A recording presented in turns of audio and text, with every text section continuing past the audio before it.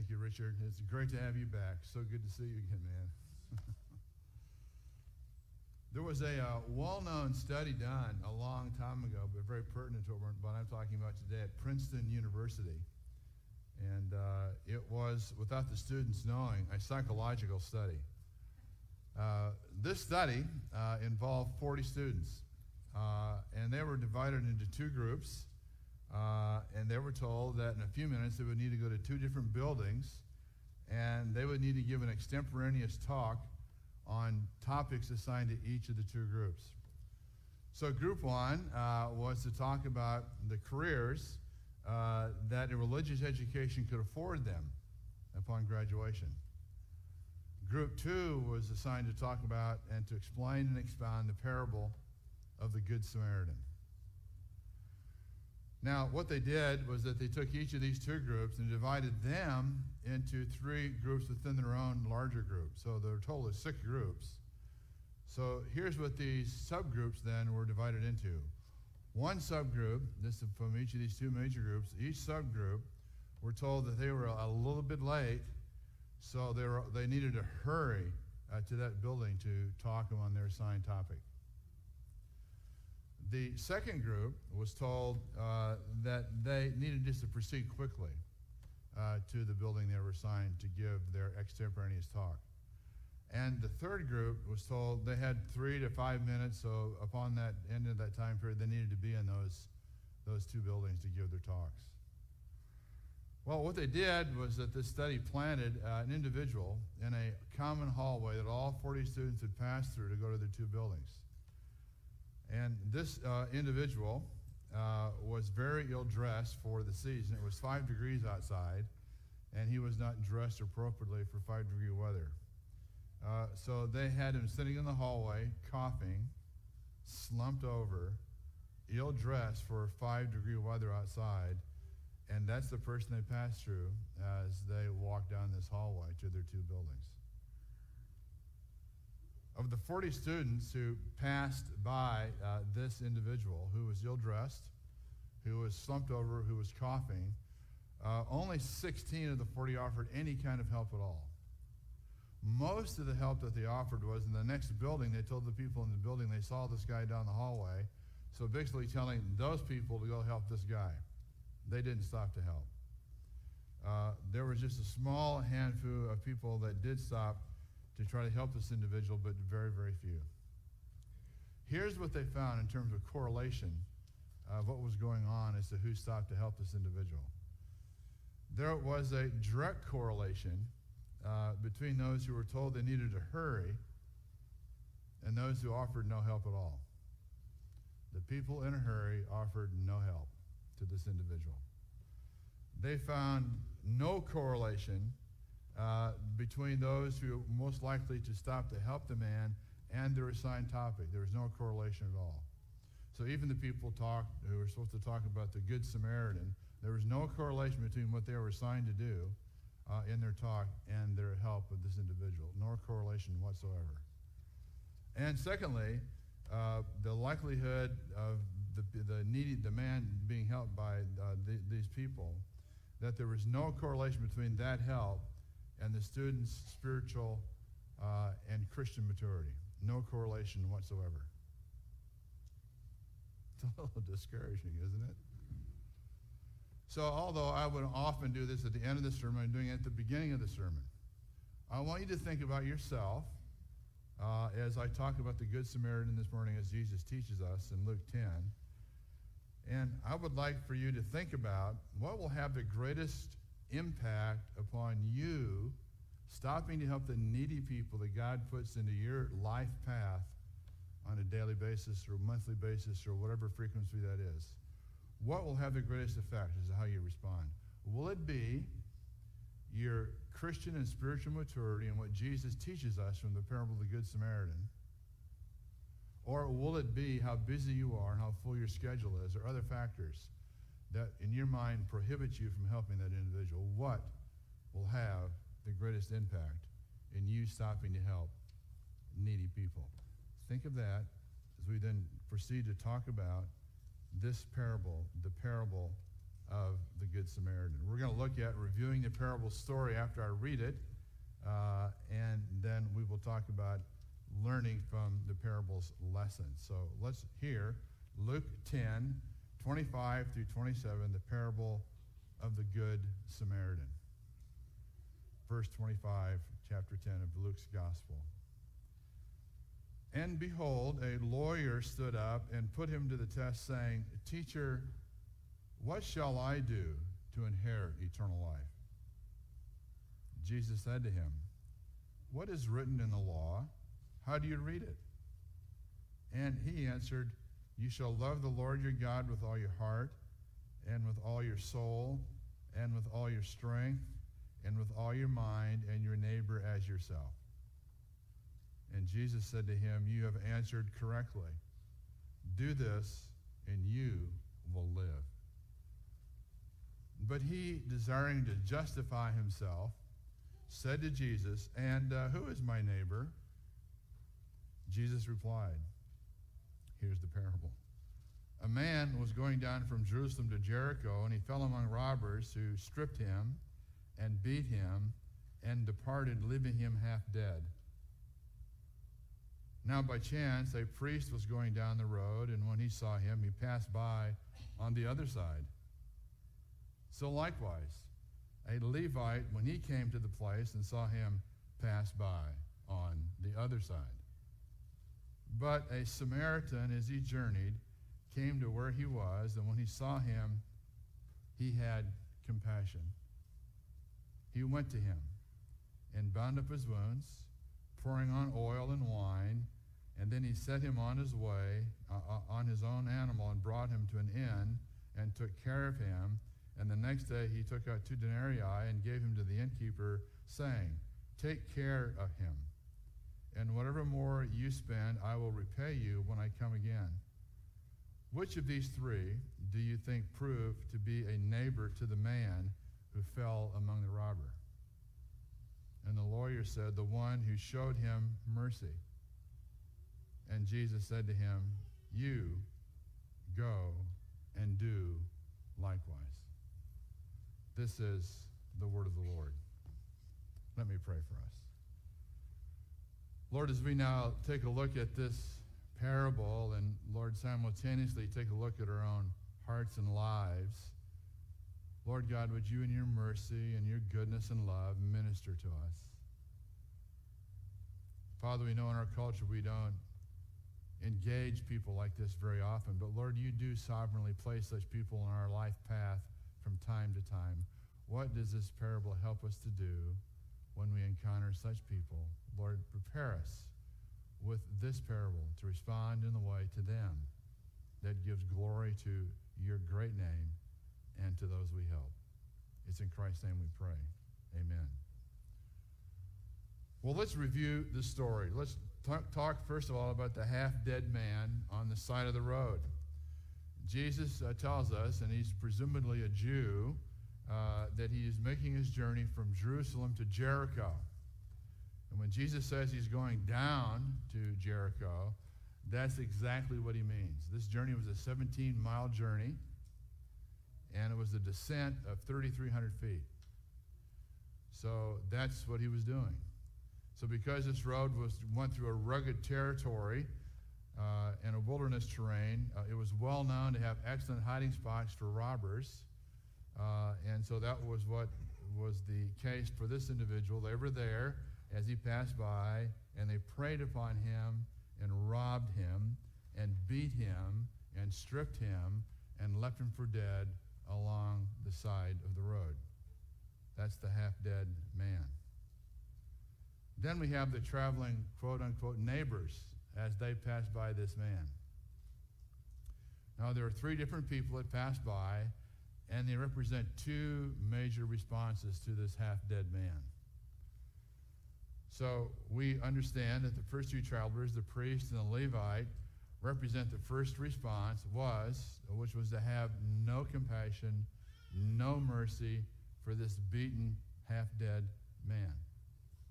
The 3rd traveler, the Samaritan, represents the contrary response of having a deep compassion and deep concern and giving great care to this dying man.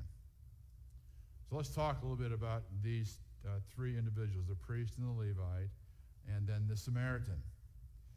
The Bible often speaks of priests and Levites, as you probably noticed if you've read the scripture, and their function in the temple was very much the same. They worked together, actually. The priests were the people in the temple that acted as mediators for the people, giving offerings and confessing sin on behalf of the people that came to worship in the temple. The Levites were assistants to the priests, so they would help them in these sacrifices they offered.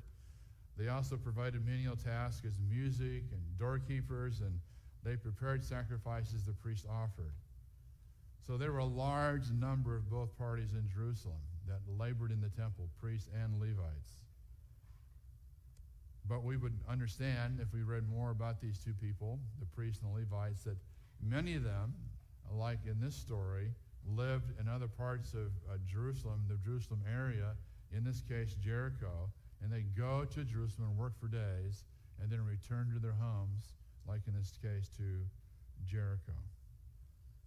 So when both of these religious professionals encountered this man who was beaten and stripped and half dead, lying on the side of the road, they got as far away from him as they possibly could. It says that they passed on the other side. As far as they could go in the opposite direction, they went that far and walked by this individual. Those are the things that we encounter with these men as they went down from Jerusalem to Jericho. What about the Samaritan? Who is this Samaritan? Well, a little bit of history of the Jewish nation. In 722 BC, the conqueror Assyrians conquered the northern kingdom of the Jews called Israel. They conquered them, and they took with them back to Assyria most of the people they conquered, but many were left behind in Israel that Israel had conquered.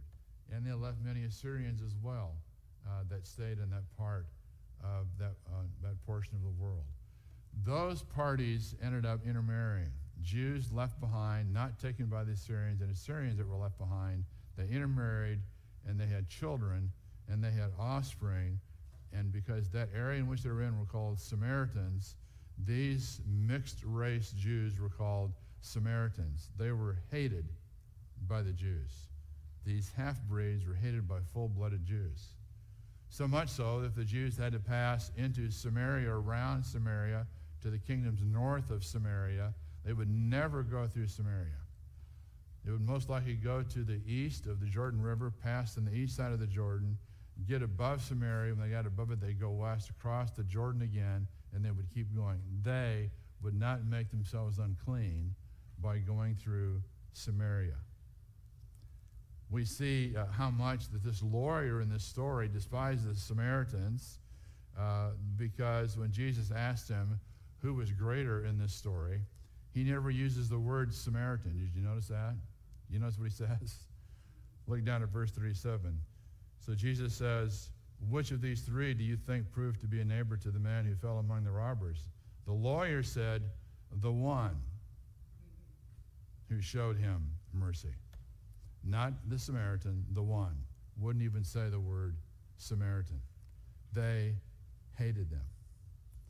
But this Samaritan, this half-breed Samaritan, had great compassion, it says, on this man. This word compassion is used just 12 times in the New Testament. And the times that it is used, it's either used to describe Christ himself or the stories of people that Christ told in things like parables. It was never used to describe another actual individual except Jesus. So 3 of those times just used in a parable, like this parable. So in the parable of the unforgiving servant, the prodigal son, and the Samaritan, Jesus uses the word compassion to describe a person in the story. It's a story person. The other 9 times it's used in reference to Christ himself. I'll just give you one example, Matthew 9:36. It says, as he looked at the vast crowds, he was deeply moved with pity for them, or compassion, for they were as bewildered and miserable as a flock of sheep with no shepherd. Jesus was moved with compassion upon the lost. So this word compassion literally means to have the bowels yearn, is what it means. It means there is a deep, guttural response to what someone is looking at. Their stomach turns. They're moved with this deep-seated yearning to offer the help that they see this person's in need of. So this is what the Samaritan is moved with. He has mercy, he has deep compassion, and he responds. So he treats this person's wounds with oil and wine and bandages. He then puts them into his Honda Civic, and he drives down to the nearest Holiday Inn, and he puts them up for the night. And then when he leaves the next morning, he gives the innkeeper enough money to take care of him while he's gone. And then when he comes back, he tells them, if you encountered any other expenses to take care of this guy, tell me, bill me, I will pay it when I come back. That's what he did. Now, what about the lessons that this parable might have for us? Let's look at three potential lessons. I'm sure there are more we could think of, but these are three critical ones, I do believe. First of all, the first lesson is loving neighbors. True loving neighbors won't use the technicality excuse when they see needy people. So don't forget the introductory event to this whole parable. That this lawyer asked Jesus, what do I need to do to inherit eternal life? Jesus answers the lawyer by asking him, what does the law say? The lawyer responds in verse 27 and gives the correct answer, loving God from Deuteronomy 10, and loving your neighbor from Leviticus 16. So he gives the right answer. Love God, love your neighbor. And then Jesus in verse 28 affirms this correct answer and then challenges the lawyer to be obedient to both those commands, love God and love your neighbor. The lawyer is not convicted about his love for God, although that's an issue if we were to dig deeper. He does respond to loving your neighbor. And his response tells us he knows he's not a very good lover of his neighbor. So he gets technical. He says, okay, great. Who's my neighbor? Right? So what's going on here? Well, this convicted attorney was trying to avoid this compulsion that he felt in his own soul of his own guilt of not loving his neighbor. And so he's trying to engage Jesus in a technical discussion. But notice what Jesus does. Notice what he does. He never answers how he can inherit eternal life. He never talks about how he can inherit eternal life. Secondly, he doesn't get into a debate defining what a neighbor is. Jesus doesn't do that. He doesn't answer his question. Instead, he lays the groundwork for the gospel, showing this man how guilty he was so that he would have a need to respond to the gospel. So he continues to convict by what he tells in the story. And secondly, he turns the conversation from a technicality discussion about who is your neighbor to talking about what's neighborly. Not who is your neighbor, but what is neighborly. In other words, Jesus essentially says, let's not talk about them, neighbors. Let's talk about you. That's what he's saying to the lawyer. We're going to talk about you now. So what needy neighbor, it's not what a needy neighbor is shown to be shown by his compassion. So it is how neighborly I am by showing compassion to needy people. So it's not talking about what needy people needs my compassion. It is how compassionate are you in responding to needy people. Secondly, it's not how sweeping is the phrase, my neighbor. It is how sweeping is your neighborliness. And last, it's not whom should I love. It is how are you loving. Jesus turns the table. So loving neighbors should not devolve into discussion about who they are, but how neighborly are you being to those who are in need that you encounter. Are you a good neighbor? Not who is my neighbor. Secondly, loving neighbors won't use the superiority excuse. They won't pull that card when they're being challenged to be neighborly. Religion often gets in the way of us showing compassion to hurting people, doesn't it? It can often get in the way. So the unmerciful spiritual giants, the Levite and the priest, they passed by this man. Very religious people in the society of Israel, and they do nothing. They get as far away as they can because they don't want to be made impure by getting close to this guy. They use religion to avoid him, to get away from him. But the merciful scumbag Samaritan stops and meets the dying man's needs. He stops and addresses those needs. So we always have to ask, what gets in the way of my personal purity when I encounter a needy person? We all have them. It may be something intellectual, that they're in an intellectual category that I can't relate to. I'm not going to try. It may be because of my own purity. I don't think that I want to dirty myself with a person like this who actually is dirty. I don't want to get involved with them. It may be that their class, their social status is very much unlike mine. I don't want to stoop down that far and relate to a person like this. I won't do it. It may be racial, that you have racial bigotry and you won't be involved in identifying with that person of another race.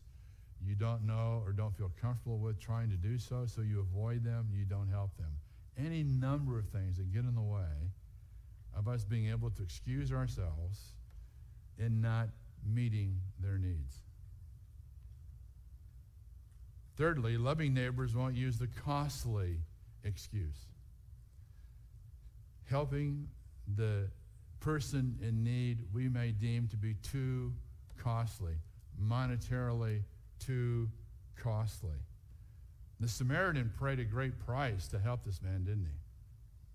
Took him to the place where he needed to be housed, had the person that was in charge of that facility to take care of him and to accrue any expenses that went beyond the money that he was given, and promised that he would be paid back when the Good Samaritan returned. So there was great cost involved. So he didn't write a check. The Good Samaritan didn't write a check to keep him from paying the price of personal involvement. Churches are notorious for this. Churches are notorious for doing this all the time. Let's write a check rather than being involved. They do it as a way of saying, my conscience is clean, I wrote the check, done, let's move on. Rather than maybe doing that and offering the kind of help that's needed to the need that's being displayed by the individual that they're trying to help, or individuals, or the organization they're trying to fund. And he didn't get personally involved to keep him from paying the price. He did both, didn't he? He paid the price monetarily, and he paid the price in terms of his own involvement. He paid both prices. Listen to this comment by a scholar who wrote about the parables of Jesus' ministry. He said, some will give money to buy themselves off from personal exertion. Others will give their personal exertion to save their money. But in the instance before us, both were given by the Good Samaritan. For what genuine neighborly love does, it will do thoroughly. If we're going to provide the need that we see before us, we should be thorough in that provision, whatever it costs, by the power and grace of God.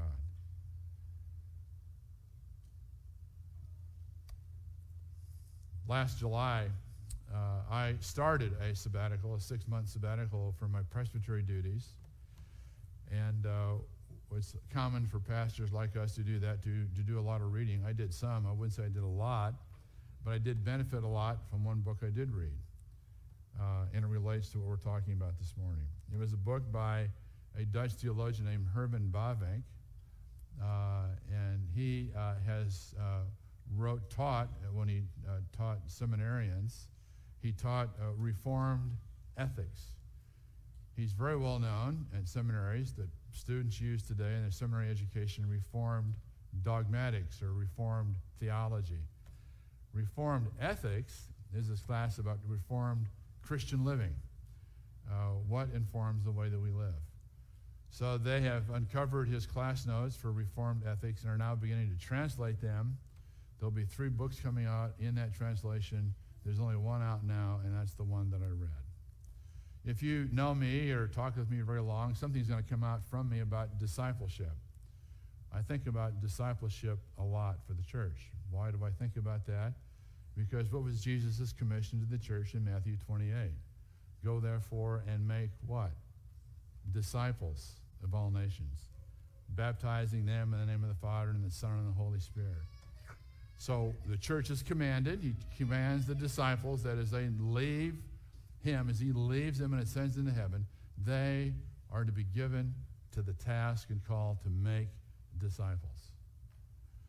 The thing that I'm often taken by as I help churches in their ministries is how little it is talked about in the church as to what is a disciple. If you can't define a disciple, how do you know you're making them? And if you want to be a disciple but you don't know what that is, how do you know you are being what God's called you to be and has called for you to walk as his disciple? So I think about that a lot. How do we get down to the very bottom or essence of what a disciple is for my own personal benefit and for the benefit of the church at large? Bavinck talks a lot about that issue in this book, Reformed Ethics. So he helped me boil down. I had a 3-part or 3-point description of a disciple. He helped me to boil it down, cutting it by 30% to have just 2 points that he makes. And it comes from, in part, this parable. It comes from what we see in verses 27 and 28 here in Luke 10, where Jesus answered, "You shall love the Lord your God with all your heart, all your soul, all your strength, and all your mind, and your neighbor as yourself." Elsewhere, Jesus says these are the 2 great commandments. So if these are the 2 greatest commandments, ought they not to be part of the way we think about what a disciple is, about my own life as a disciple, and about the church as a people who are called to be his disciples. So we need to understand that, as it says here, if we do that, look at verse 28. It says, do this and you will what? You will live. How do you find life? Where does life comes from? Life comes from loving God and loving your neighbor. It comes from that. You will find life if you do that. God has made us and wired us to love God and love our neighbor. In that we find life. So a disciple, first of all, then, is someone who lives by loving. Loving who? God and your neighbor. So a disciple lives by loving. So we also understand that to do that, something has to happen in our own soul, that we make decisions that exemplify, I'm committed to loving God and loving our neighbor. What is that trial? What's the struggle? The struggle is with me. That is to say, I resist loving God and loving my neighbor. I struggle with me when it comes to, I wonder if I should read the Bible or not. Or I wonder if I should pray now or not. Or I wonder if I should take whatever you want to fill in the blank. I struggle with me in doing that. I am my own worst problem, right? When it comes to loving my neighbor, or make it quite practical, loving my wife and my own household, what stands in the way of me loving my wife? Me. There are only 2 problems in relationships, you and me. So I can't make her love me, but I can make me love her. I can't control her, I can control me by the help of the Holy Spirit. So how does that happen? How do I make that decision to love her and not me? Well, I need to die, right? Jesus talks about that in a few chapters later in Luke's Gospel. Luke 14 says, whoever does not bear his own cross and come after me cannot be my disciple. I love, and it's in the bulletin today, that John Stott, in his book, The Cross of Christ, says, if we are following Jesus with a cross on our shoulder, there's only one place to which we are going, the place of crucifixion. Our cross, then, is not an irritable husband or a cantankerous wife. In other words, it's not somebody outside me. It's not them. It's instead the symbol of death to the self. That's the problem. So how do we ever die to self? Well, God never fails to give us the resources to do what he commands us to do. So by his death and resurrection, he has sent the other Spirit, the Holy Spirit, who occupies me as his temple, and that Spirit is the same power that raised Jesus from the dead, is in me. And now I have all resources to say yes to righteousness and no to sin. In the words of Philippians 4, I can do all things in Christ who strengthens me. Let me read the Amplified version of that very little verse. This is the Amplified version. It says, I have strength for all things in Christ who empowers me. I am ready for anything and equal to anything through him who infuses inner strength into me. That is, I am self-sufficient in Christ's sufficiency. That comes from the Spirit of God, of which you are a temple. And so I rely upon him to enable me to say no to self so that I can love God and love my neighbor. And that is where we find life.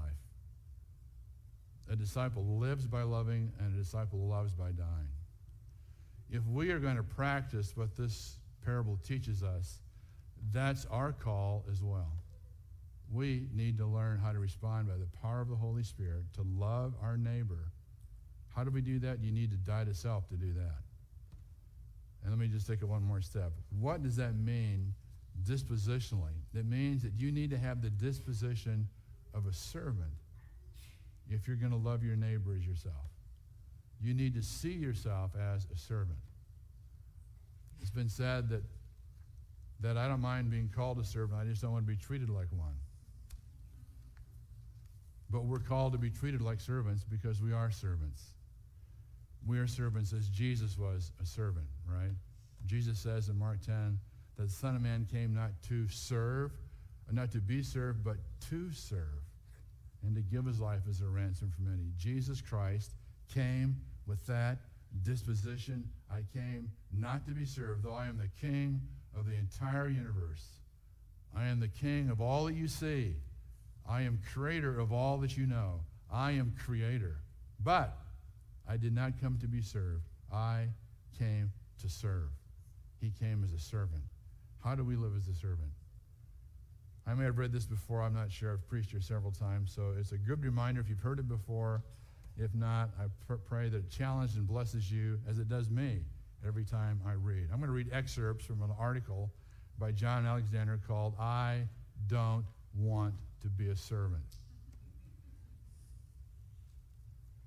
Jesus and Paul are always telling us that we are to be servants. And to me, that has always rung true. So I've preached it a lot, and I've even tried to practice it occasionally. But that was before I knew what it was to be a servant.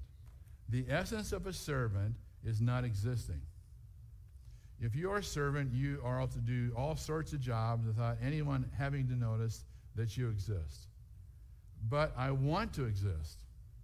When I've stuffed 3,000 envelopes, I want somebody to say, thank you. And I want somebody to acknowledge my existence. So I'm not always pleased with Jesus. He seems to think that it's perfectly okay not to be thanked. Being a servant is not my idea of self-fulfillment. So the next time someone's looking for a servant, I'm going to be slow to volunteer. It's not that I'm lazy. It's that I think life has to have a sizable place for fulfillment. But I fear the verses about taking up our cross outweigh those about taking good care of ourselves.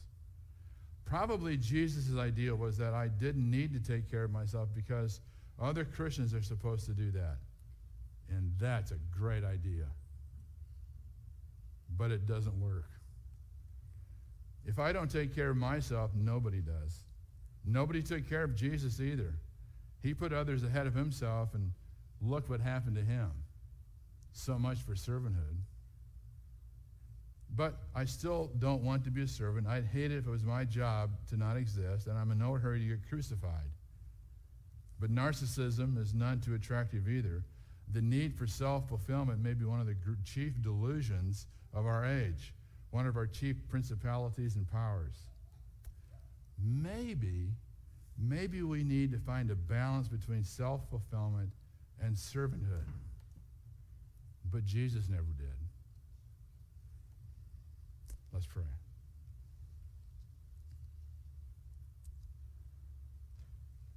Father, help us to awaken each day with a heart's desire to be a servant to the needy that come across the paths of our life. Help us, Lord, to learn to remind ourselves that a disciple is someone who lives by loving and who loves by dying. And to be aware of the dying that I need to do today with those whom I love, the brothers and sisters in the church, and for those in or outside the church that are desperately in need. Help me to be Jesus to them. Help me, Lord, to be a servant. Help me to glory in the privilege of being such. Lord, I pray, would this church be known for its servants? Would it impact Clarksville? Would people be amazed how the people of God at Christ Presbyterian Church serve their neighbor? In Christ's name, amen.